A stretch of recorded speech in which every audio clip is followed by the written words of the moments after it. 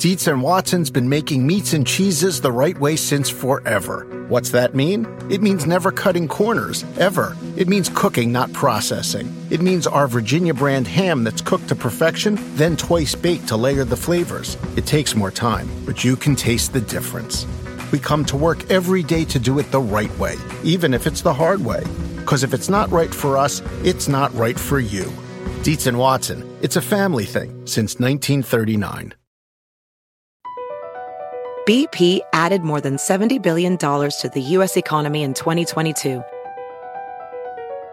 Investments like acquiring America's largest biogas producer, Archaea Energy, and starting up new infrastructure in the Gulf of Mexico. It's and, not or. See what doing both means for energy nationwide at bp.com/investing in America. All-Star selection is upon us. We're doing it a little earlier this year, so we're not limited to dealing with the starters that everyone else selects. We've got carte blanche this year. The criteria, of course, 2 guards, 3 front court, which is weird. That was done a few years ago to eliminate the position of center because there was this idea that all the centers were bad, and now center is one of the deepest positions in the NBA. So there are definitely different ways to do that, but we are going to go 2 guards and 3 front court. And then with the reserves, I don't think we're going to run into any problems. We'll probably just pick our 7 best guys and go back and look and see if that conflicts with the strictures. The coaches, apparently I hadn't heard this, but according to Zach Lowe, they were told that basically you can kind of shoehorn guys into whatever position you want if you're struggling to get the guys on it that you want. So I think we'll use that as well. So do you want to talk any more about what your criteria are before we get started here? One thing I'll say is this year I was a little bit more amenable to guys that are having good years but don't necessarily have the track record of giving them an appearance. I am much more rigid with All-NBA because the idea that those are more heavily considered for Hall of Fame and all that type of stuff. But for an All-Star berth, I remember I had this one year with Goran Dragic. So there are some guys on this that I think there are other players who are better basketball players, but because they're not having as good a year or something like that, I wanted to reward, my tiebreaker was who's having the better season, not who the better player is.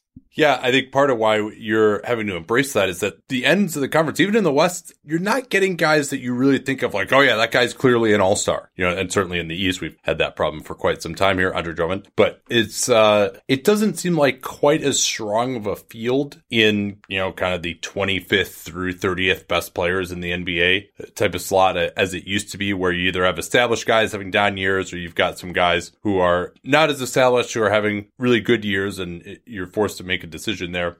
My thinking on the overall criteria has evolved to some degree, and it especially comes in with regard to missed games, but also performance as well, but more so missed games. For example, I'm going to have LeBron James starting over Paul George in my Western Conference. And you can say, oh man, LeBron, he's missed 15 games. How can you say that? Well, I think it's kind of an accident that we have to make this decision at essentially the halfway mark of the season. But these all-star berths count for the entire season. And of course, you can't know what's going to happen the rest of the season, but I think past performance could be a decent guide there. And then also, if you look in terms of missed games, if it's a number of missed games where at the end of the season, you're like, that wasn't really that much, right? Like you'd be like, oh, LeBron, he's missed 15 games and only played 45. That's a third of the season. Those numbers aren't exact.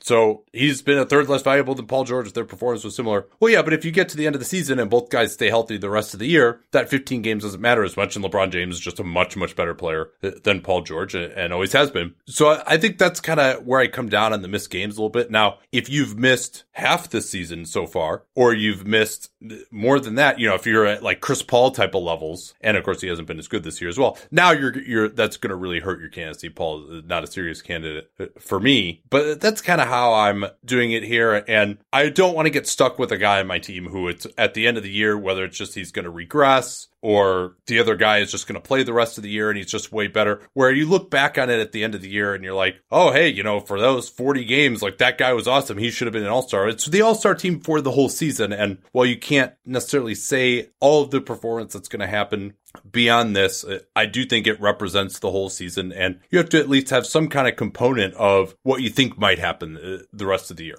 Sure. One other thing I want to mention that matters for me is degree of difficulty. So you can have a more efficient player, but if they are more of a dependent guy, especially if they're offensive specialists, then I'm going to degrade that. And whereas if somebody is, they have to shoulder the burden, they have to create, especially if their team is successful, then I'm going to give them a little bit more deference. And this actually comes into play more in the Eastern Conference than the Western Conference. But there are a few guys where you can make an argument that, at least statistically, another guy is having a better season. But I think the job they have to do is a lot more manageable. Yeah, I'm definitely in agreement there. And obviously, whether it's prospects, whether it's the top 10 players in the NBA, whether it's all NBA, which we do on a monthly basis, all the usual things that we talk about there in terms of just evaluating players and what we valued over the years are going to apply here. Why don't we start with our Eastern Conference starters? I'm going to guess that 4 of the 5 slots are just written in stone. For you, they are for me. Kyrie Irving at one of the guard slots, been far and away the best guard in the Eastern Conference. It's not even close. Giannis Antetokounmpo, Kawhi Leonard, again, those two guys, easily the best wings in the Eastern Conference at this point in time with LeBron in the other conference. And then Joel Embiid at center, again, just nobody else in the same universe at him at the center position or at the front court position in the Eastern Conference. Are you in agreement with all those 4? I am in agreement with them, and they were actually the only 4 guys. So I separated out in terms of undeniables, where basically you cannot make a case for them to not be an all-star. And I only had 4 in the Eastern Conference, and it was those 4 guys. And then the last spot, it really is a tough call between Kyle Lowry and Kemba Walker. For me, both guys are Bradley having... Beal, huh? No, I mean, Beal, I don't think he has the same type of case just because of the workload that he's handling. Like, I think Bradley Beal has a very good case to be an all-star, but that other spot...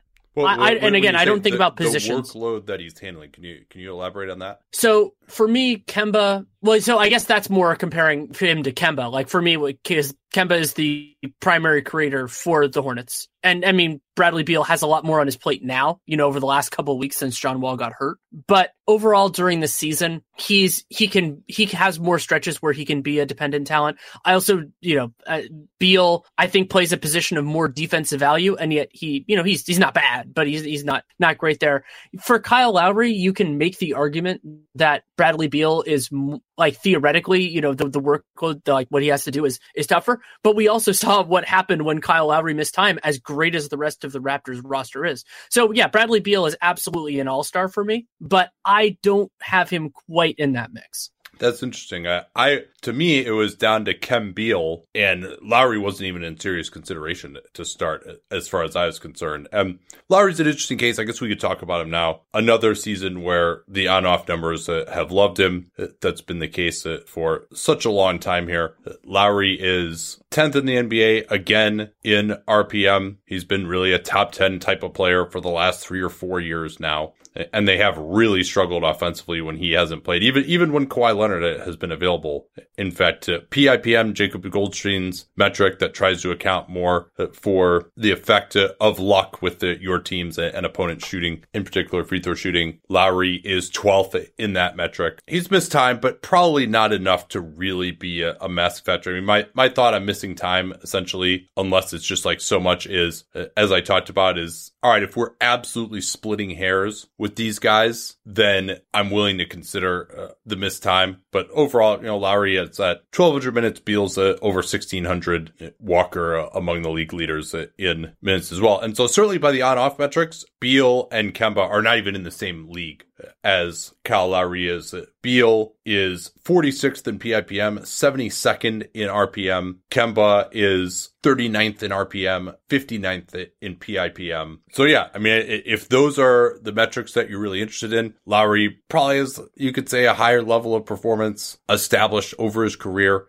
than those guys. It's just, he's so non-traditional in the sense of like what makes an all-star, even, back when he was scoring a lot more and a much bigger part of the offense. And now, I think his usage is like below 20%. And when Kawhi's on the floor, it's like really low. So yeah, it is hard to know. And they've got a lot of other talent on that team as well. There is something that he does in terms of moving the ball, spreading the floor. I think he's been a little better defensively this year as well. So I don't know. I mean, did you end up going with Lowry or I'm sorry, I forgot what you said as I went through that stat. No, I went with Kemba. Okay.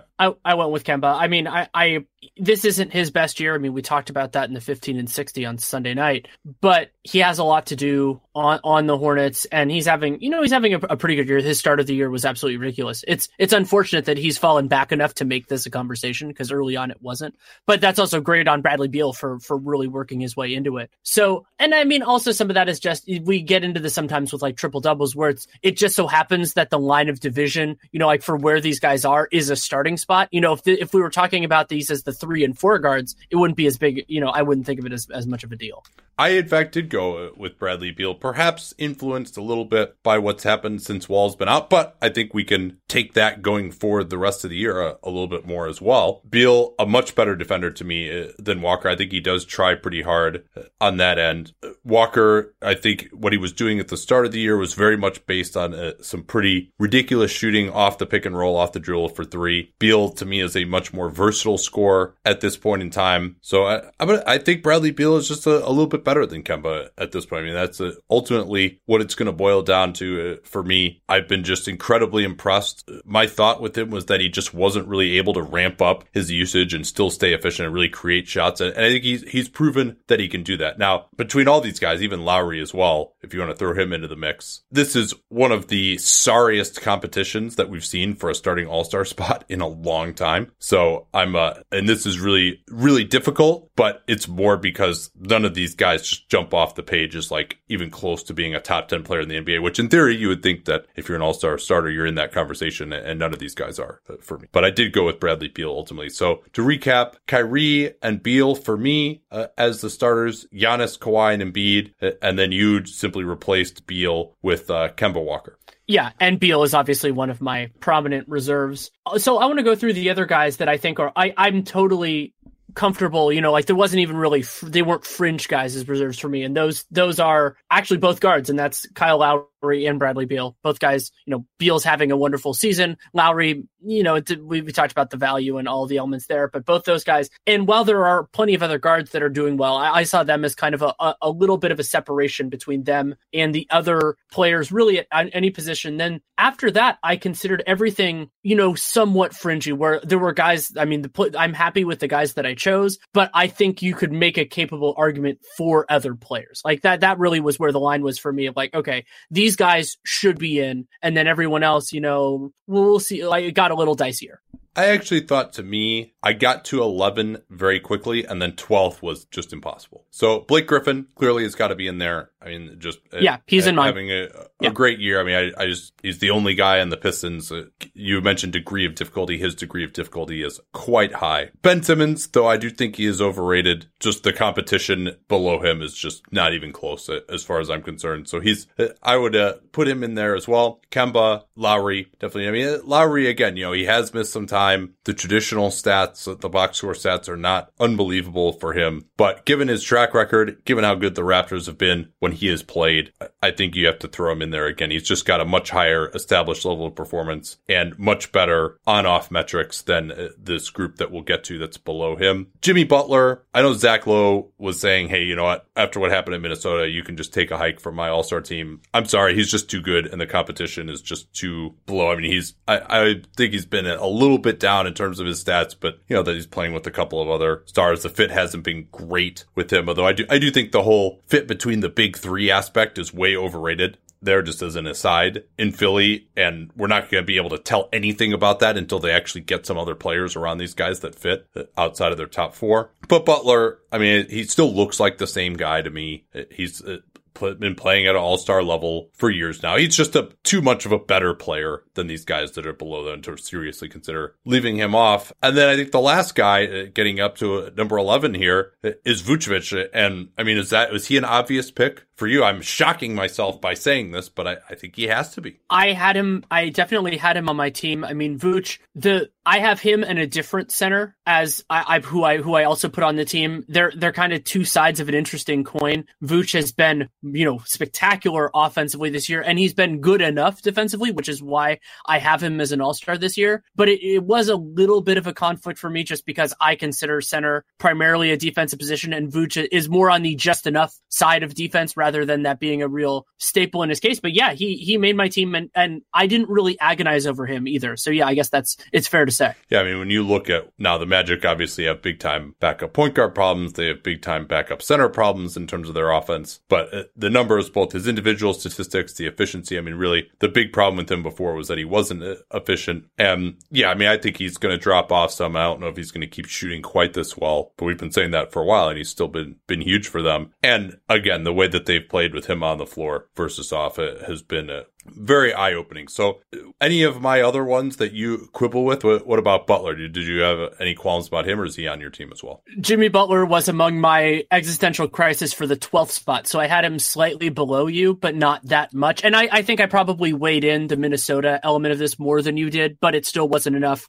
So it's interesting, though, the guy that I didn't hesitate as much on as apparently you did, I don't know if you ended up picking him as your 12th guy, is Miles Turner. For me, Miles Turner is having a wonderful year defensively. I'm willing to give him enough credit for All-Star. Like, we're not to the All-NBA conversation or Defensive Player of the Year yet, but he's been huge for them. The Pacers still have the third best defense in the league. I consider center the most important position. They held up pretty well when Oladipo was gone. And I think he's having, it was weird for me to put Turner above Oladipo because they were really competing for those last spots together. But I wanted that was another one of those. Like, I think Victor Oladipo is probably a better basketball player than Miles Turner, but I think Turner's had a better season, and I wanted to reward him. Yeah, you've always liked Turner. Turner was certainly in consideration for me in that 12th spot. So I guess we can spoil it now. Did you in fact pick Butler as your 12th guy? I did. Yeah. I did. So I'll go through a batch of the guys, and I also had Ben Simmons on mine. He was in that. He was kind of. I had him like 10 or so if we were to order it.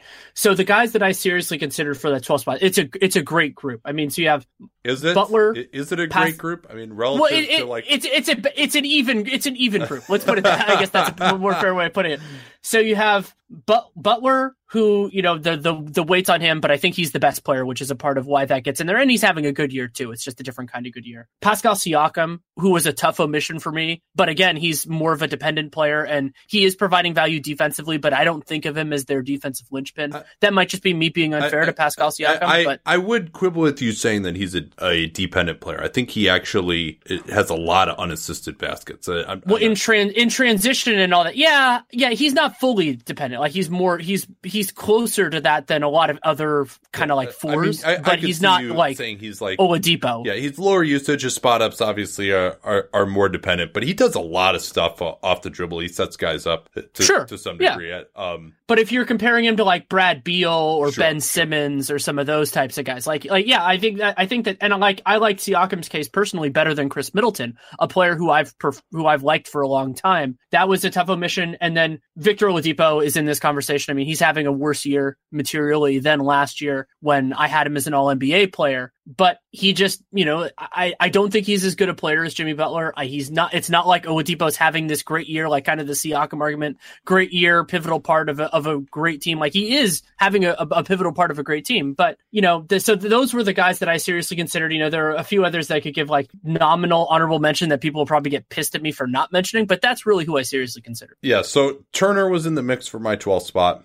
The numbers on him: 3rd in defensive PIPM, 6th in defensive RPM. The on-off numbers on his offense are not very good. I think he's been more valuable as he's gotten to shoot more threes lately, but not a great finisher on the rim, takes a lot of 2-point jumpers. So that's definitely a concern, but I do think he's got a pretty good argument for being the best defensive player in the conference, maybe up there with Giannis. Others considered for me, Al Horford is like kind of getting shit on this year, and yeah, he's had a down year, but he does have a very high established level of performance. It was just last playoffs that he dominated. 59% true shooting is totally good. 18% usage is not as good. He missed some games. He's played 37 games. That's not enough to really kick him out for me.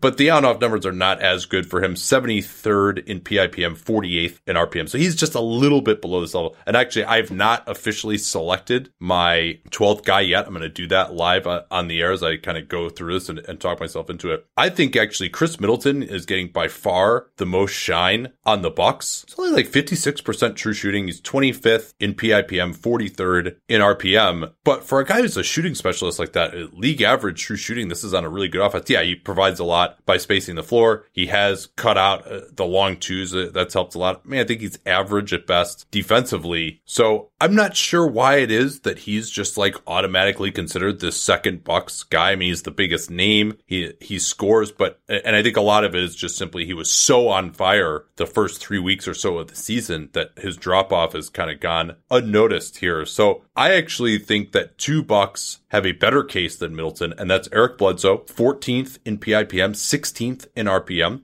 and a guy who before he came to Milwaukee was playing at a level that probably would have rendered him an all-star in the East a couple of years in Phoenix. And then Brook Lopez, another guy who's just been so huge for this Bucks defense, quite literally, where they just allow absolutely nothing at the rim. Giannis is a part of that. Obviously, the scheme is a big part of that. Having guys like Bledsoe on the perimeter. Bledsoe has been used to his strengths of just stick with whoever you're guarding off the pick and roll and never leave him. And then just Lopez is 16th in PIPM, 36th in RPM. But the spacing that he has provided has been ridiculous. And again, Lopez, you might think, oh yeah, he's not like an all-star. Where are we getting this from? And he's playing much differently than back in those days. But he was playing at, if not an all-star level, certainly a very solid level in his Brooklyn days. And then, really was underutilized perhaps last year with the Lakers. So he does have a little bit more of an established level of performance here. And he's obviously been fantastic defensively. So I actually, between Bledsoe, Lopez, and Middleton, I'm not sure who has the best case among the Bucks. And then it's a very similar story for me with some Raptors. Siakam, 24th in PIPM, 20th in RPM. I'm still not quite a believer in what he's doing. This is a new level of performance for him. I mean, he was at 70% true shooting. Now he's down to 63%. That matters. He is doing more off the dribble, of course. He's been a very valuable player, but I think Serge Ibaka and Danny Green also should be in the discussion here. Green, 19th in PIPM, 22nd in RPM, is always rated pretty well in the on-off metrics when he hasn't been injured. Shooting 42% from 3, 59% true shooting. The Raptors, best net rating on the Raptors, 13 net rating when he's out there. And he certainly is far from the traditional conception of what we would say an all-star should be, just like JJ Redick, another guy who the Sixers are very dependent on. And part of Green's value has come from the fact that the Raptors don't really have another guy who's shooting the ball the way he is. And so he's so important to them. And he's playing fewer minutes. So I'm not going to go with Danny Green, but I think he needs to be talked about in this kind of weak field when his numbers are pretty good in terms of the on-off stuff. I know I've gone on for a long time here, but Oladipo, to me, he's reached a higher level before in his career last season than any of the guys we're talking about here, but he's missed a whole month, and then he just has not been the same guy. And not only not the same guy in terms of just like hitting the jump shot, but just watching him has not looked the same. He has not had the same impact. And so I couldn't really seriously consider him, especially when he's only really 1 year before this at that level of performance. So after all of that, I'm still really torn on who to pick. I mean, I think Eric Bledsoe probably has the best statistical case of these guys, which is crazy to say. Again, he just got shit on so much during the playoffs last year. And he's not like a main pick and roll engine. I think he's like 22% usage for the Bucks. Oof. I was hopeful I would talk myself into someone, and I haven't really succeeded. I don't know. You got any reaction to all that? Maybe I can let my brain stew this over a little more. I'm happy you brought up Bledsoe. I'm mad at myself that I didn't. He has a stronger case, I think, than I don't really pay as much attention to where the buzz is. That's just not something I really connect with as much. But yeah, he deserves it if he's not getting it. I don't know if that's where that is. I think he has a stronger case than Milton. I think he's been better overall this season. I'm happy you brought up Brook Lopez as well. Al Horford, wonderful player, just not having quite the same impact for me. That's why I had Miles Turner above him. I have no problem. I would actually be pretty happy if Brook made the All-Star team, just because he is an important part of what the Bucks are doing. He's also a very important part of what makes them special, which is something that I appreciate and is kind of a cool thing to reward with an All-Star appearance. But yeah, I had Miles Turner above this. I had Butler as my last guy in. I had Turner as the 11th. Yeah. But I mean, for me, just the part that he's playing in Indiana's defense just being shocking. And when you watch it, it's not this, fluky opponents are missing a bunch of threes or anything like that. Like, they've been a wonderful defense this year. And maybe it ends up being that credit goes to coaching or the team effort. I mean, Thad Young, and they have a lot of really good defenders on this team. But, I'm going to give the credit to Miles Turner. And as you said, he's a guy that I've liked forever. I ranked him, I think, 3rd or 4th in his draft class, something like that. So I've been high on him. And I didn't expect him to be as good defensively. So maybe I'm the surprise bonus kind of there for him. So yeah, that's where I would go. But you could do whatever the hell you want. There's a lot of good choices, even choices here. I think you talked me into it. I think I will go with Turner. But man, I mean, it's just, to say that he's necessarily even been better than Brook Lopez is tough. I mean, Lopez clearly a better better offensive player. I'm just not sure how portable Lopez is in terms of his defense. I think he's in a great place that makes use of the skills that he has. And if he can't get out on the floor to guard guys shooting 3-pointers, it doesn't matter.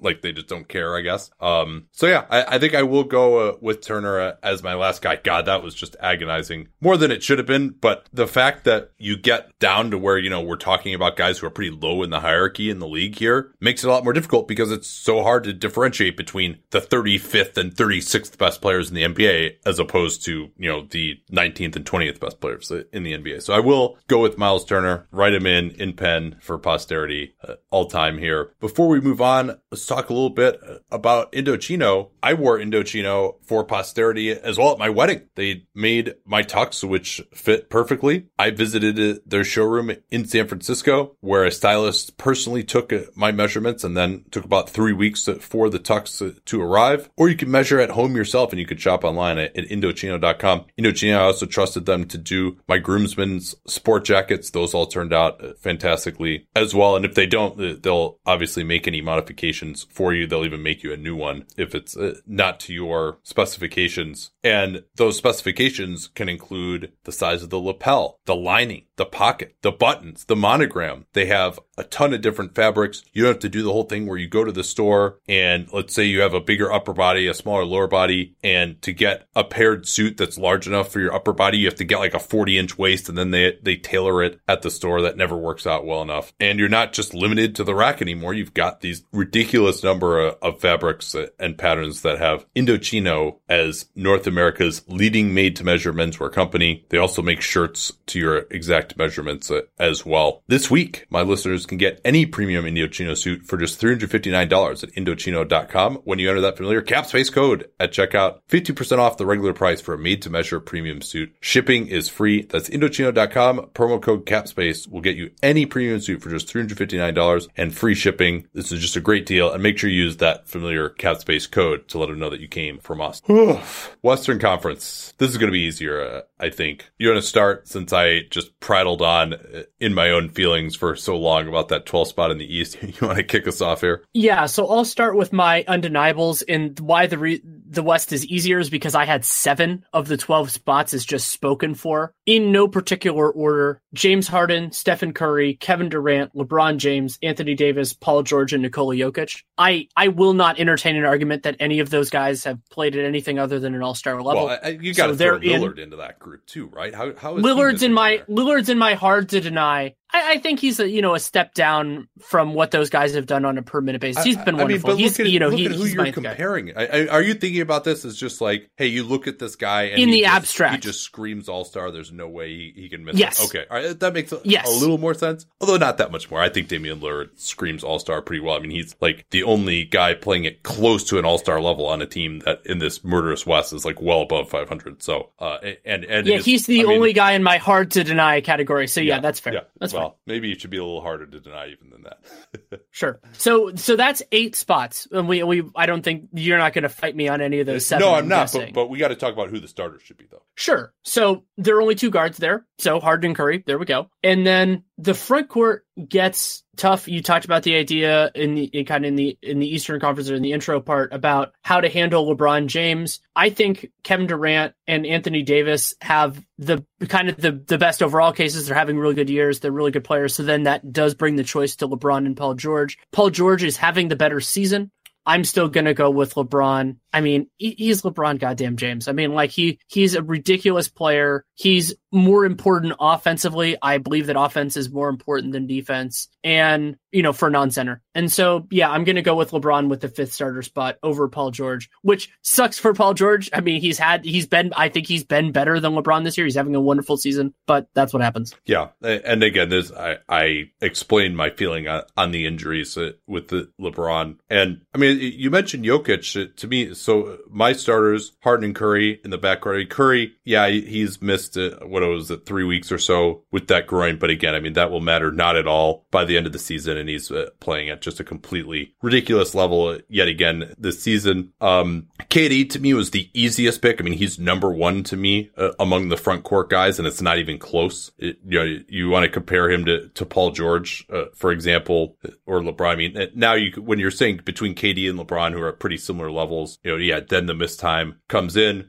Compared to Paul George, I mean, KD has, after a little bit of a drop off this year, he's been efficient offense on his own. 115 offensive rating with him on the floor and Steph Curry off. And this is a team that doesn't really have anyone else who has played at that high of a level offensively this year without Steph Curry. So, I mean, he's been incredibly efficient in that stretch that he had towards the end of Curry's absence. It was unbelievable. That's declined a little bit with more of an emphasis now on Curry and Klay Thompson coming out of his shell a little bit. I shouldn't say coming out of his shell, but playing better. He was certainly, with a career high in usage, was quite out of his shell, even though he wasn't hitting his shots. So KD was sort of the number one candidate here. LeBron, to me, is probably number two still, just because he's LeBron James and was playing at an unbelievable level. Anthony Davis, him versus Jokic is an interesting one to me. I focused on that because those guys are both centers, and it's nice to at least have a center in there. I know that's not the exact criteria, but it's nice to have a real team. The numbers are pretty close in terms of the on-off stuff between AD and Jokic, and you might get me to believe that Jokic is a better offense player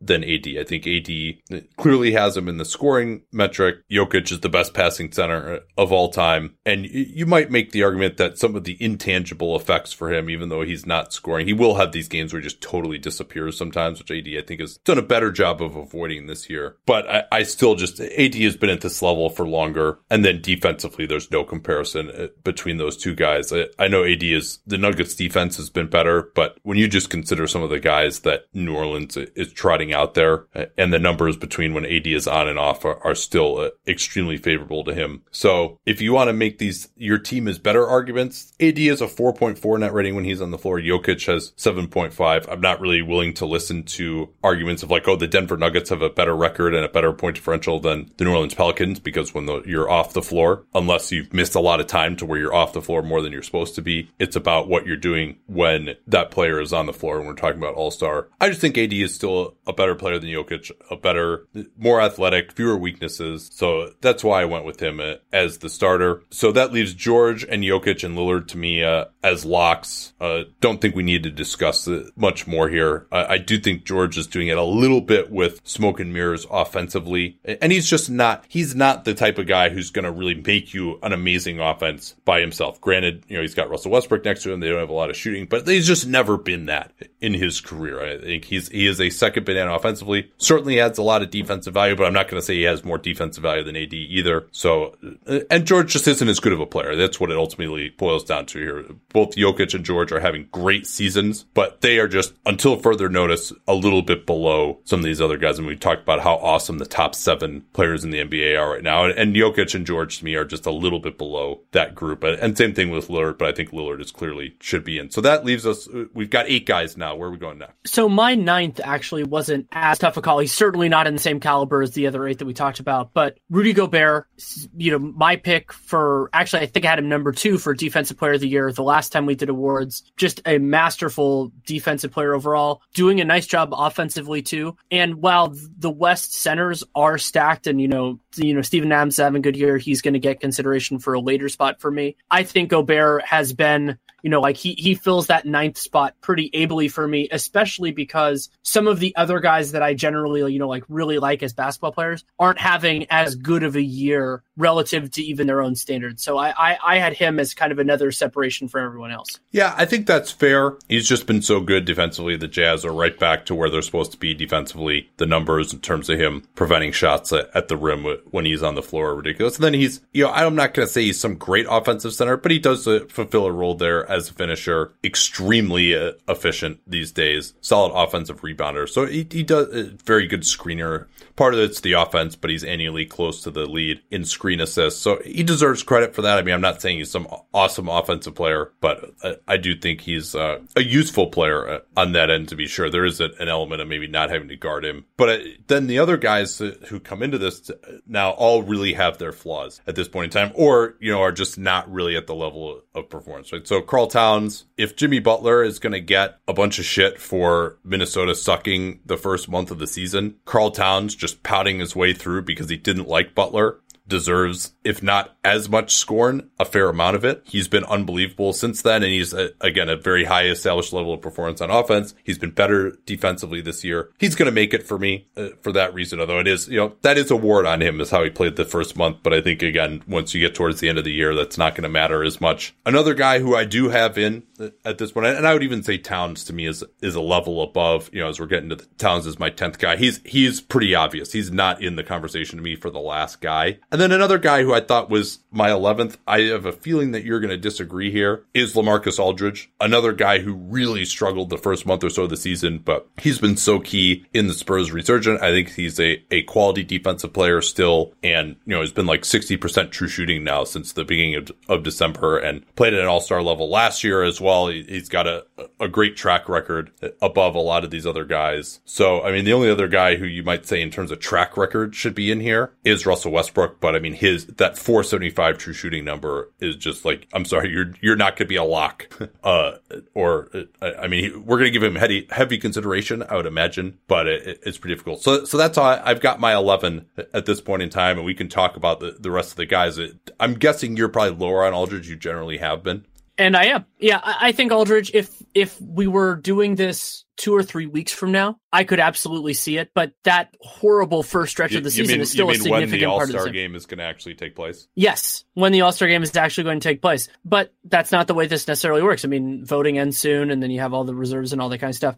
And also for me, Aldridge, it's different than some of the other players we talked about in the East, where he played at that level last year, but I don't consider Aldridge like a perennial, like that level of, like, he was All-NBA for both of us last year. I don't see him as a perennial All-NBA player, and those guys I give a lot more deference to. He, as somebody who doesn't reach that level, he certainly was in consideration. This was another one that was tough for the 12th slot, but he didn't get it for me. One thing that I wanted to talk with you about is the difference in case, and it gets at the positional definition between Karl-Anthony Towns and Steven Adams. Like, I think Karl-Anthony Towns is a meaningfully better basketball, like, talent. I think that's certainly fair. But Adams is an underrated part of what makes the Thunder defense so great. And I think he's also a talented offensive player, not the biggest usage guy in the world, and also somebody who can get underappreciated by certain stat-based metrics, because defensively on the defensive boards, he's an excellent box out guy. And so that can sometimes get hard to quantify because he's getting somebody else get the rebounds, including Mr. Russell Westbrook. So I had a lot of trouble squaring those two. I had Gobert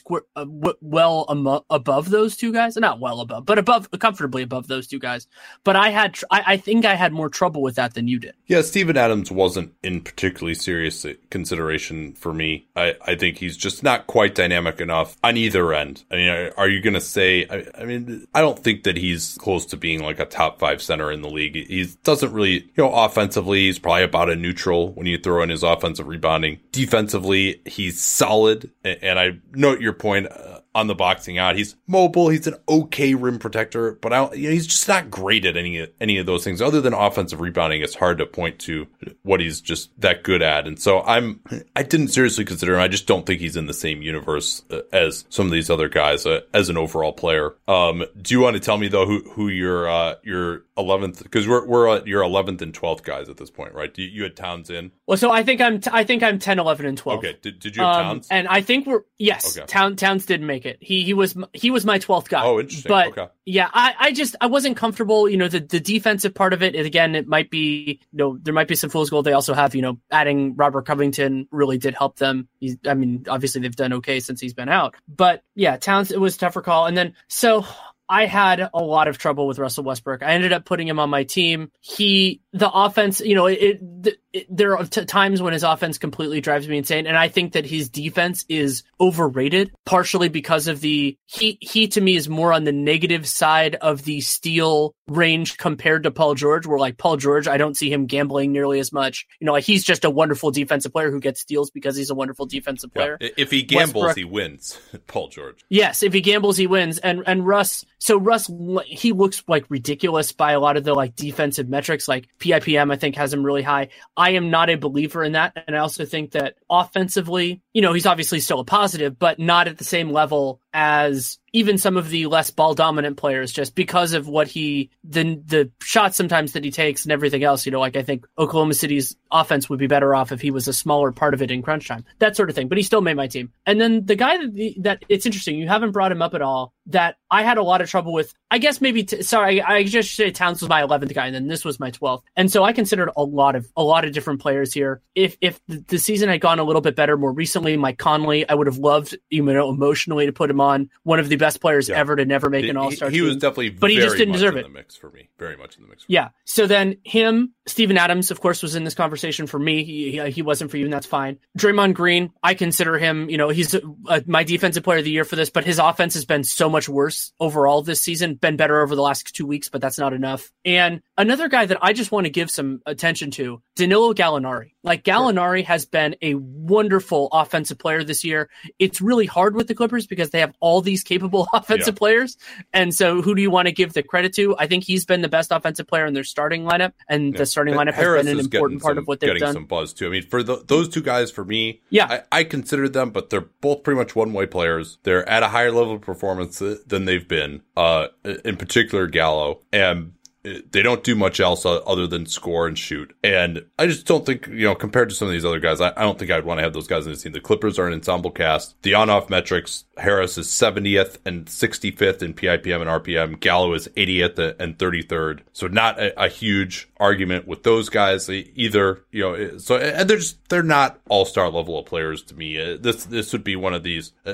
Very easily, if you select one of them, it's like, all right, then the Clippers kind of fall out of it, then they end up missing the playoffs, and they don't shoot it quite as well the rest of the year, and you look back and you're like, why was this guy on the team? There's a lot of that potential there for me, even though they are both having wonderful years. And my last guy kind of fits in certain parts of that conversation, especially because he is the second player on a team under 500. But to me, Drew Holiday is just a really good basketball player. Offensively, it gets hard sometimes to apportion credit with the Pelicans, but he's also just a masterful defensive player, not in the defensive player of the year conversation, but just, for a guard especially. And offensively, he's been an important part of what the Pelicans have done well this year, and their offense has been good. It's just been their defense that's been pretty shitty. So I gave Drew that last spot, and maybe there's a little bit of residual, like, hey, this guy was like one of the bigger, like what he did in the playoffs against Dame. It was a story that I want to acknowledge and all that. But I also think he's been good enough as a player to rise above these other guys. Guys like Draymond are having worse years than I would expect. So I felt pretty good about having Drew on my team. So this is my last slot. And again, I had LaMarcus Aldridge as my 11th guy. My last slot came down to 5 guys. Mike Conley, I put DeMar DeRozan in there just so we could talk about him. I think he's really, as the Spurs have surged, there's been this thought that he has been the one who's driving that. That's not really the case. Their bench has really been driving that. Aldridge has been driving. He's actually down to 53% true shooting. Usage is actually down from his days in Toronto. Hard to construct any kind of statistical argument for him at this point. 99th in RPM, 58th in PIPM. Other than just points per game, there's not much, and minutes played, there's not much there. Draymond Green only played 32 games. The offense has been a huge struggle until just the last couple of weeks or so. He was almost leading the NBA in turnover percentage, 49% true shooting, still, in the 20s from 3. I mean, that's a big problem. He is a good screener. He is a good passer, to be sure. But defensively, he's playing at a top 2 level in the league. He and Gobert. And we talked about if he plays the rest of the year at this level, he'll be either he or Gobert will probably be our pick for defensive player of the year. He also has a really good case just in terms of having played at a great level for a long time. And then even the on-off metrics, despite his offensive struggles, even throwing that in there, he's still 15th in PIPM, 32nd in RPM. Klay Thompson, briefly, we can dismiss his candidacy. He's just been too inefficient, jacking too many shots. Steven Adams, you mentioned him, 29th in PIPM, 49th in RPM. Just not quite there. De'Aaron Fox, another guy maybe we should talk about a little bit, but not quite there for him. He's been a quality point guard, but he's not quite at the level of some of these other guys. And anyone who wants to complain about Devin Booker, his team's awful. He's 346th in PIPM and 124th in RPM. So yeah, no, probably not his year yet. The Suns are going to have to play a little bit better with him on the floor for that to happen. So then I've also, the guys I had in here was Drew Holiday, on-off metrics really good to him, 11th in PIPM, 14th in RPM. They have sucked when he's off the floor. Now that's going to boot. They don't have a backup point guard. Peyton has been out. Tim Frazier had been playing a lot for them. Just their backup guard play. Ian Clark has just been terrible. So those numbers get boosted a little bit by that. But he did play at an all-star level in the playoffs last year. And I think, he's been really good. And then Westbrook, still the numbers when he's on the floor aren't that bad. 111 offensive rating. That drops down to 99 when he's off the floor. Now, granted, some of that's, he matches his minutes with Adams and they don't have any shooting on the second unit, blah, blah, but Schroeder is supposed to be the capable backup point guard. So clearly the 47% true shooting doesn't hurt the team as much as it might suggest. The crazy low 3-point shooting, even though he takes 24% of his shots from downtown. But I still just couldn't go there with him. I think Holiday has been better than him. So Draymond probably would have been my second pick here, but he again has just been a little bit too inefficient. And with Westbrook too, I don't see him getting better as a shooter. I mean, we've been waiting for that to happen, and he'll have one good game, and then he has 4 bad ones again. He's 3 for 20 in a game like just last week. So I am going to go with Jrue Holiday as well to finish things out here. Anything else you want to say before we move on to the news and talking a little bit about how DeMarcus Cousins has looked in his return? No, I think we've spent plenty of time. There are a few other guys that I like loosely considered, but it's fine. All right, we got some news to get to. I want to talk about our impressions of DeMarcus Cousins' return as well after he has played 2 games. Klay Thompson obviously had that ridiculous performance. Kind of wish he hadn't taken that last 3 so he could have finished 10 out of 10 and set the record. But before that, I'm going to tell you about Blue Chew. Now you can increase your performance and get extra confidence in bed with BlueChew.com, bringing you the first chewable with the same FDA-approved active ingredients as Viagra and Cialis. You can take them anytime, day or night, and since they're chewable, they work up to twice as fast as a pill. You can be ready whenever an opportunity arises. This isn't just for guys with dysfunction. It's for any guy who wants to enhance their performance in the bedroom. Blue Chew is prescribed online and shipped straight to your door in a discreet package. No in-person doctor's visits, no waiting in the pharmacy, and best of all, no more awkwardness. Blue Chew is made in the USA, and since it ships direct, it's cheaper than a pharmacy. Visit BlueChew.com and get your first shipment free when you use our promo code CAPSPACE. Use pay $5 shipping. That's Blue Chew, B-L-U-E, the color blue. BlueChew.com, promo code CAPSPACE, so try it free. Blue Chew, the better, cheaper, faster choice. So the Warriors blew out the Lakers tonight. We did the NBA cast. Just now we're recording the rest of this after that Philly-Houston game. That was also just a massive blowout. Klay Thompson, 10 of 11, could have set the NBA record for most threes without a miss. He was 10 of 10 at one point and then took a really difficult step back, although, not like he can't make those. The Lakers just really were not equipped to deal with them. They had Kyle Kuzma guarding in most of the game, which wasn't going to work very well. But we've seen now DeMarcus Cousins play these 2 games in LA, 2 huge Warriors blowouts. They certainly look great so far. What have you seen from Cousins to date? He's definitely still working his way back into shape. I mean, doesn't have the same burst or movement that he did, let's say, in at his best moments in New Orleans. But what has been encouraging for the Warriors about what Cousins has done so far is that he has played with energy. And, there was a play in the Lakers game, there were a couple in the Clippers game where he beat everybody down the floor and he's running the floor pretty hard, playing 21 minutes, about the first 6 minutes of each quarter, other than some foul trouble in the beginning of the Lakers game. And playing with energy is important. You can see the skill level even when he's not all the way there. Some really nice passes, had a gorgeous one to Sean Livingston today that ended up not being an assist because Livingston passed out of it. So I think you have a lot of those pieces there. And then the other thing to keep track of is that now the Warriors have a second really good screening big man. Draymond is strong at that. Kevon Looney is not. Jordan Bell is not. And that will open things up for Steph Curry and Klay Thompson. Kevin Durant too, to a lesser extent, but more the first 2. I agree with that. I think his stretch element is important. I think he's not wanting to just shoot every time he's open. He wants to run the offense, get other guys involved. But the fact that you need to actually guard him out there is important. To me, the biggest thing that's missing that we were told was going to be huge for him was his post game. That has not looked good. Anytime he's tried to post up against another center, he just has not had the explosion, hasn't created the separation, finishing around the rim unless he's got a wide open dunk. I don't think he's made anything around the rim other than just pretty open shots. And he would always be among the league leaders in getting his shot blocked even before this. So the explosion vertically is definitely not there at this point in time. Doesn't look as comfortable like bringing the ball up and doing anything off the dribble. I think facing up, trying to attack off the dribble hasn't looked very good either. He's kind of gone into some awkward floaters at times there as well. He does make that second unit look a lot better, just with a little more spacing, a little more threats. We'll see whether teams feel like they can actually switch with DeMarcus. Where he is at this point in time, I actually maybe wouldn't mind switching and say, hey, DeMarcus, if you want to beat us in the post in your current state, go ahead. I have been encouraged by his effort level, as you said, and they don't need many more minutes for him than maybe 20 or so.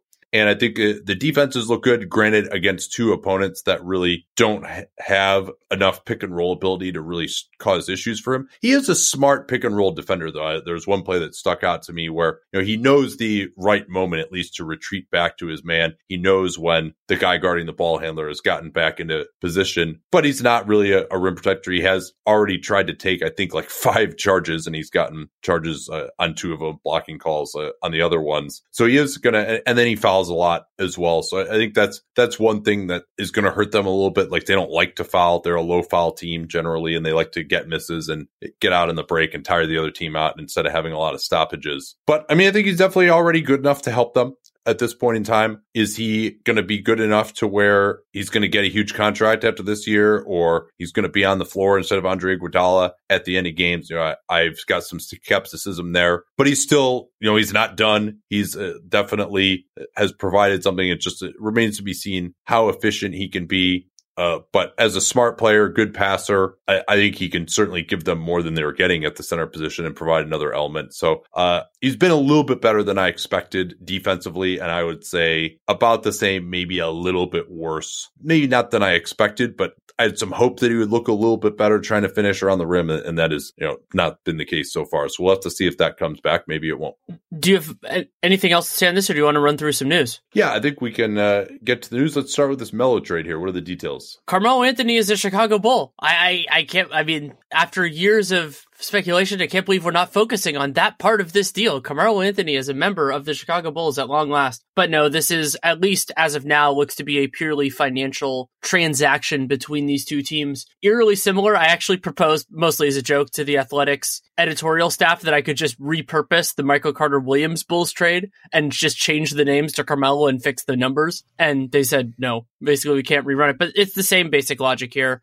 Houston clears a roster spot. Houston does not have to pay the luxury tax on the entirety of Carmelo Anthony's veterans minimum salary. They gave Chicago, it sounds like, according to Jonathan Fagan's reporting, an additional $900,000 beyond the money that Carmelo Anthony was owed for their trouble, basically. And now the Rockets get an extra roster spot. They save about $2.6 million in tax, which is great for them, great for Tillman Fertitta. And Chicago, assuming they end up cutting him before he plays in a game, gets that money. Now, the reason that this deal was required today was because Kenneth Faried has been bought out. He is joining the Rockets in the absence of Clint Capella. Unfortunately, because the league office was closed over the weekend and on holidays, they couldn't agree to the trade prior to the close of business on Friday. And therefore, James Nunnally, who is a solid shooter, had been with the Wolves, then was signed by the Rockets on a 10-day before he was going to go back to Europe. He now had to be released again. They could always re-sign him on another 10-day, and then, of course, they'd have to sign him to a rest of season contract. But they're going to be deprived of his services for a few days. He hadn't finished that 10-day yet, and he still gets all of his money from that 10-day. But they had to create the roster spot for Faried. They wanted him to play immediately against Philly. Well, they lost by 30 against Philly, so that didn't really work out that well. But that's why they ended up having to move Carmelo now, and there's this impetus. And so maybe the Bulls, sensing that, were able to squeeze an extra $25,000 or so out of Tillman Fertitta. The Rockets now have used most of their cash. I think they have about $450K remaining at this point. So that's probably not going to be enough to sweeten one more move before the trade deadline. And obviously, if they wanted to buy a draft pick, they wouldn't be able to do that unless they waited until next league year to do the transaction. Chris Paul, and then from the Bulls standpoint, they, has been reported, are not going to waive Anthony right away. Anthony is still looking for another team. There's talk that the Lakers could sign him. I think that would be lunacy. They've already got Michael Beasley, who's probably a better microwave scorer, and crazy as it is to say, probably a better defensive player than Carmelo at this point in time. It would appease LeBron James, but LeBron is under a 3-year contract, so that's less of a concern than actually winning. But the Bulls may keep Melo around. He cannot be aggregated in a trade, but he could potentially be traded to another team. The reporting seems to indicate that Melo is not going to be signed right now, including the Lakers, who have 15 guaranteed contracts. They don't want to just cut a guaranteed contract, but if more action occurs during the trade deadline, some of these teams will get roster spots. Maybe then Melo can glom on and continue his career, and being on a minimum salary, he can just be traded to whatever team it is without having to send anything back. And maybe the Bulls can get another $25,000 or so for their involvement. I mean, I don't blame them. though. I mean, obviously, why not just take the money when you can do this? Right. And since Carmelo could get traded to any team with an open roster spot, since he is making the veterans minimum for a single season, they didn't have a ton of leverage to demand more than this. And $900,000 in cash is a lot as the compensation for this. They owe $667,000, but according to Fagan's reporting, they get that money plus, that $900,000. So that's a lot for them. I'm sure it compounds for Bulls fans the kind of cash considerations issues. Remember, they sold their second round pick that became Jordan Bell for cash, and then now they're kind of doing it on the other end. They're not getting any other resources, and there's no guarantee that the money they are receiving as profit is going to go into the team. But I don't think they had the leverage to get anything more than that. So in these circumstances, I'm fine with it. Yeah, the same as with the Michael Carter-Williams earlier. Elsewhere on the Rockets news, Chris Paul practiced on Saturday. He's supposed to be about a week away or so with that hamstring. I'm sure they will bring him back extremely slowly. They'll want him to get through probably quite a few practices before they're going to actually bring him back. And Brandon Knight was questionable to return after some knee soreness against the Sixers. He did not play, though, against them. So unclear whether he, in fact, was healthy at that point in time. The Dennis Smith saga has taken another turn, and we hinted that this maybe had to be what was going to happen here, that he has reconciled. Rick Carlisle, in fact, supposedly apologized to him in a phone conversation. Certainly, there's been plenty of discussion about Smith and the advice that he is getting, and he wants to be with his teammates, and the idea that he might not be getting the greatest advice. And certainly there have been rumors that his father is a little bit off the deep end previously in terms of advising him. But the Mavericks have gone out of their way to say, oh, no, he's a good competitor and blah, blah. And so there is this reconciliation. That's not to say that they're not going to try to move him, but it was just as obvious there wasn't a deal out there for him. The only way that he was going to have more value to a team that he was being traded to than the Mavericks themselves if he actually plays better, and maybe they can look for a deal in the offseason. Seems unlikely that the situation would change much by the trade deadline. I still maintain that some other teams should be willing to make a play for Smith. I would be looking at maybe trading a late lottery type of pick for him. Top 10 might be a little much at this point, but I think he's still a player who has a lot of upside, the upside to be a solid starter, and maybe even more than that. The chance that gets realized, who knows, but at least it gives you a chance at something where, if you're looking at a team like the Magic, they just don't have anyone on the perimeter who has even a tenth of the potential that Smith does. So he'll be back. He's supposed to rejoin the team Tuesday. Unclear if he's necessarily going to play or not. I mean, he's kind of been away from the team. He may need to get back in shape a little bit, but especially with JJ Barea out, he's going to have plenty of playing time. He might even get some time now on the second unit. I think that's one thing that they could do, Danny, especially with Barea out, to placate him a little more. It's like give him some run as the primary guy away from Luka. What do you think of that? I'm a big supporter of it. I think that giving Dennis Smith that opportunity, it not only lets the Mavericks and other teams evaluate how he can do really running the show, but a lot of players like that. I think that especially when you have a player who is sacrificing touches to be a starter, giving them some run with the second unit is a good idea. I've supported that with the Warriors with DeMarcus Cousins as well, and there are numerous other examples around the league. So yeah, big supporter with Dennis Smith. And like you said, this felt like an inevitability when a deal didn't happen immediately, because whether it's because the Mavericks can use him or because he needs to, because they can theoretically add to his trade value, Smith returning into the fold just always made some sense. Yeah, I wouldn't say it was an inevitability. I would say it was a logical result. Oh, it felt pretty damn inevitable. A logical result, because we've seen guys, Patrick McCaw or, of guys who just, it might be the best thing for them, but they still don't do it. But no, so it's good to see that this is. I don't know that we've ever seen it in this kind of a situation. Like with McCaw, he was more marginal in the rotation and all that. Like that, it would be pretty shocking to me. But so we could go from one young point guard in the 2018-17 class that is returning to one, sadly, that's going to be out for a while. Lonzo Ball, grade 3 left ankle sprain. That is currently projected to be a 4 to 6 week absence. Grade 3 ankle sprains are nasty. It could end up being longer than that. And while the Lakers were going to lose this game either way, I mean, you could just see how hard it is for this team without Rondo, who should be coming back soon, and without LeBron, who will be coming back at some point, how hard it is for this team to generate reliable offense. Yeah, I mean, they really have. Brandon Ingram is their point guard, and really behind him, there's nobody with much experience even bringing the ball up in their careers. So yeah, they're definitely experiencing a struggle.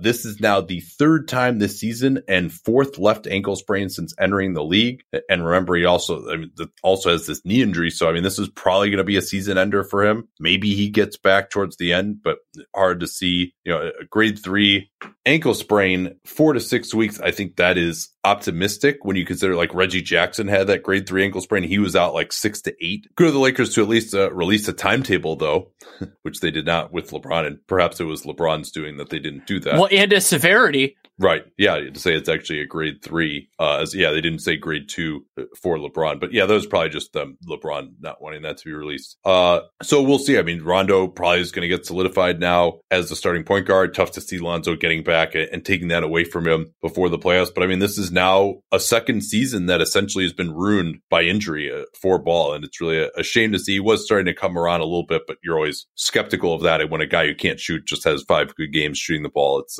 not really something you can hang your hat on yet. Rondo is close, though. He practiced on Sunday, but is not ready for the game against Golden State. And LeBron did 5-on-5 non-contact on Sunday. Seems like later this week it could be possible for him and for Rondo as well. We could move to the Denver Nuggets.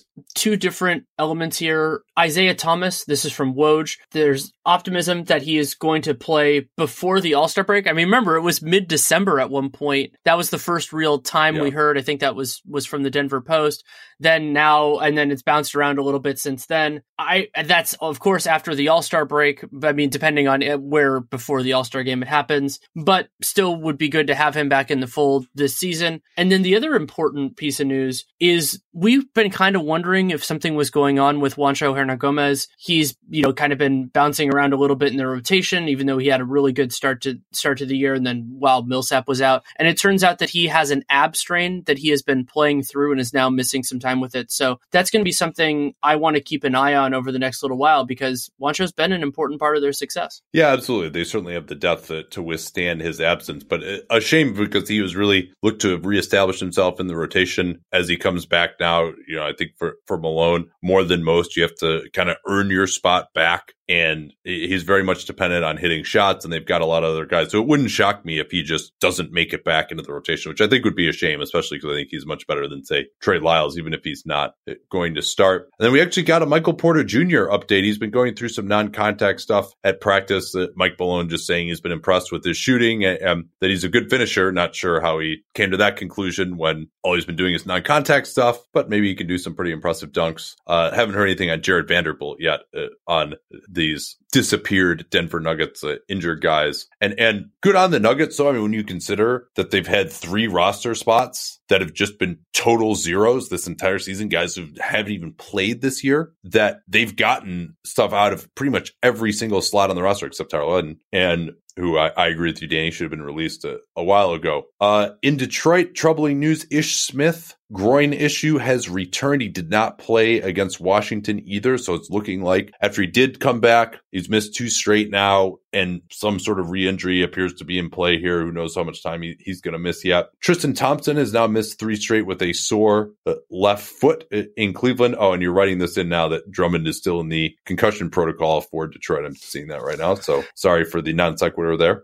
Yeah, I just wanted to mention it because he also missed the game against the Wizards, and they don't have a ton of depth at the center spot. Zaza Pachulia has been starting in his stead. So the Clippers, they did win in San Antonio quite shorthandedly with no Lou Williams, no Danilo Gallinari. That is a bad home loss for the Spurs as DeMar DeRozan struggled to 4 of 16 shooting in only 29 minutes. But the Clips had lost 5 straight before that. They are sinking in the playoff race. Williams, this is the second hamstring injury that he's had this season. No timeline yet. The Clips, another one of these teams that just doesn't really give you anything. Or you remember the Gallo saga last year. For example, Luc Mbah a Moute, might as well be living on Mars at this point. But Lou, another hamstring injury is a little bit of concern. And then another one for Gallo, who, and you'll remember way back in his rookie year, missed a lot of time with back surgery. He left the game against Golden State early with back spasms, got ruled out early for their game against San Antonio. He's not exactly the quickest healer. And remember, he had that glute injury last year. So a lot of issues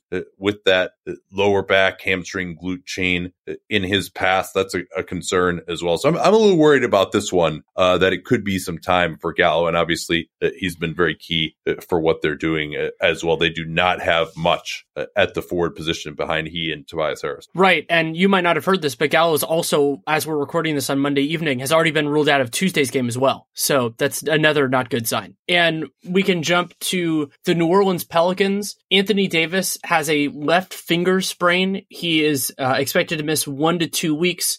Rich Paul told Shams over the weekend that Davis would reevaluate the injury in 3 to 4 days just to see if he needs to see a specialist, if it's going to be more severe. The New Orleans Pelicans did get a significant road win. They beat the stuffing out of the Memphis Grizzlies 105-85 without Anthony Davis. But part of the reason this is exceedingly important, they're still under 500. They're 22-25. And until basically the trade deadline, every game they're playing other than the last one is against a still competing team. Now, they're better than some of those teams, including Detroit on Wednesday, but it's going to be tough sledding, and this is a very important time for the franchise. Yeah, and also slightly ominous that news that Paul said that he may need to see a hand specialist if things don't resolve in 3 to 4 days. We'll see whether that happens, and this is yet another on just these crazy list of injuries. Shubin tweeted this out. He's had missed games due to, I can't even count them all up, but over 30 separate injuries in his career. That's pretty crazy, including illnesses as well. One due to rest. Minnesota, I hadn't seen much on a timeline until I read a nice chat that John Krasinski did, theathletic.com/capspace to sign up for that. He's been fantastic. He said that Covington timetable is more like 4 to 6 weeks from when he's first injured. I think that was shortly before the first of the year. He's still not doing anything on the court yet as of a couple of days ago. And then Tyus Jones, a report that he had a high ankle sprain. That apparently is incorrect. It's just a regular ankle sprain. John was thinking that he might miss a few weeks, but he doesn't think that that's the case anymore. But Teague and Rose are back as well. Rose had a huge game, 31 points, hit the game winner against the Suns on Sunday. What else we got here? In Phoenix, both DeAndre Ayton, due to an ankle sprain, and Richaun Holmes, due to a foot issue, missed their game on Sunday against the aforementioned Minnesota Timberwolves. So Dragan Bender started and they almost won. They ended up losing that game late. And we don't really have a specific timeline. Ayton is listed as doubtful for their game again against the Timberwolves. I hate when they do this on Tuesday. And Holmes is questionable, so they might have to go in a little bit longer time with Bender. This came through about a week ago. Sacramento actually picking up the options for next year on their assistant coaches in a move designed to quell tensions to some degree with Dave Yeager and his staff. Although it did not go over well that Brandon Williams was the one who actually sent the paperwork to the assistant coaches. They carped it about that because Williams, of course, is public enemy number one with the coaching staff.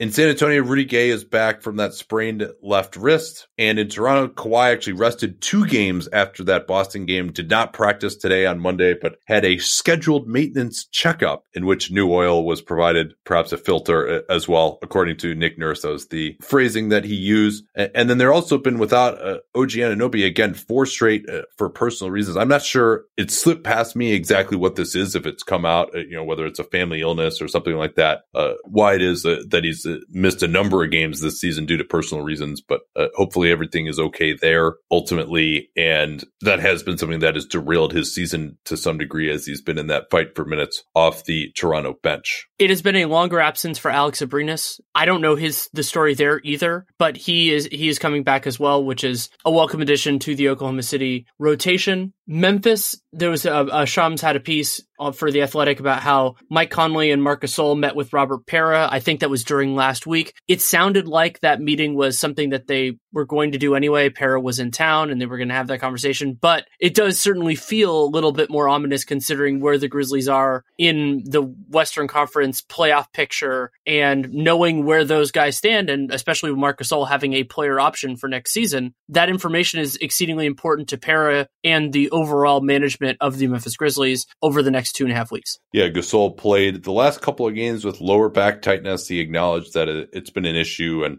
he really, since he had an ankle sprain about a month into the season, just hasn't been the same guy. He was certainly playing over his head, to be sure, that first month or so. But yeah, certainly if Gasol says, hey, I want to opt out, or I'd like to be traded, or if Mike Conley says the same thing, that could change the trajectory of the franchise. And then Joakim Noah has been away from the team for personal reasons the last few games as well. The unit Cornet in New York, Luke Cornet, sprained his ankle on Sunday, had an x-ray, which means it's probably, going to be a couple of weeks. Generally, if they x-ray it, it's rare that they'll actually see like a fracture right there. But if there's that sort of severity that they're even concerned about that, you have to imagine it's got some modicum of severity. But they just got Mitchell Robinson back. Maybe Enes Kanter can get back in the rotation. He again reiterated his desire to play regularly. Not playing regularly still or at all is Markelle Fultz. He has returned to Philly. He's been on the bench with them these last couple of games. He's going to continue his shoulder rehabilitation there. No timetable yet on a return to the lineup. And of course, Fultz undergoing therapy in LA since leaving the Sixers in early December for that thoracic outlet syndrome. And hopefully this means that things are a little bit better. He's probably going back to maybe there's a hope that the physical symptoms have resolved some and now they can kind of work yet again on rebuilding his shot, getting him to where he's able to play NBA basketball. Corey Brewer was signed to a 10-day, had a nice game today against James Harden, providing some energy. And Jimmy Butler, though, did miss tonight with a sore wrist as they blew out the Rockets. Yeah, which is another impressive part of that performance. Aaron Gordon has missed 2 straight games with a sore back and was questionable. I believe he didn't play in their 19-point win. Yeah, he didn't play in their 19-point win over the Atlanta Hawks. In Utah, Ricky Rubio did return and came off the bench with a minutes limit in Utah's 109-104 loss at home to Portland. Dante Exum, with his hamstring injury, still is not going to be reevaluated for another week. Same with Will Neto with his groin, and Thabo Sefolosha with his hamstring. It's still been the Donovan Mitchell show. He's a little bit less efficient in this one, but still did drop 36 points. In Atlanta, nothing new still on Kent Bazemore. No indications that he's been ramping up his workouts or nearing a return with his ankle sprain. And then in Boston, Marcus Smart was not suspended for that altercation that we talked about, but he was fined $35,000, that's enough where it's like you were right on the borderline of getting suspended, basically, is what that number says to me. And finally, go ahead. Sorry. No, I was just going to agree with you. You can go on to the Nets. All right. Well, I'm glad I paused to let you agree with me.